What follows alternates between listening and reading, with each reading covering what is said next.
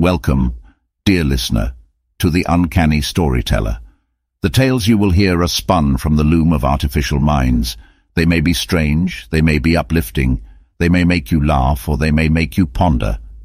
All our stories, the art that accompanies them, the sounds that underscore them, even these very words you're hearing, are generated by AI. So take a deep breath and prepare yourself for a journey into the uncanny. Man, something weird is going on at India Plaza. You know that little Indian grocery store I always hit up over on Lexington? Well, I stopped in yesterday to grab some samosas and jalebi, like I do every week, but when I walked through the aisles, things seemed off. At first I couldn't put my finger on it. The fluorescent lights were flickering like normal. Bollywood hits were blaring on the radio. The smell of spices filled the air. But then I noticed the boxes of ghee didn't look right. The brand name was spelled differently, in a font I'd never seen before. I shrugged it off and kept browsing. When I got to the snack aisle, the bags of chana masala mix definitely weren't the regular ones carried here. The ingredients listed were odd too, with things like chickpea analog instead of actual chickpeas. Weird.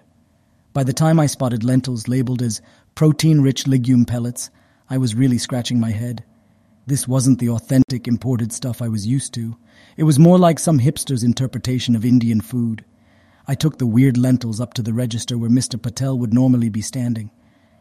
But it wasn't him behind the counter. Some white college kid with a man bun stared back at me. "That'll be $3.50, he said in a bored voice. Now I was convinced something sinister was at play.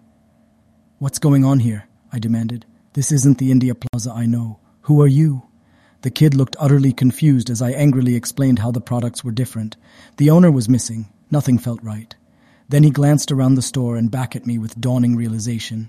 "Oh, my bad," he said. "This is India Plaza. It's always been that. There's an India Plaza a few blocks over, though. Maybe that's what you were thinking of."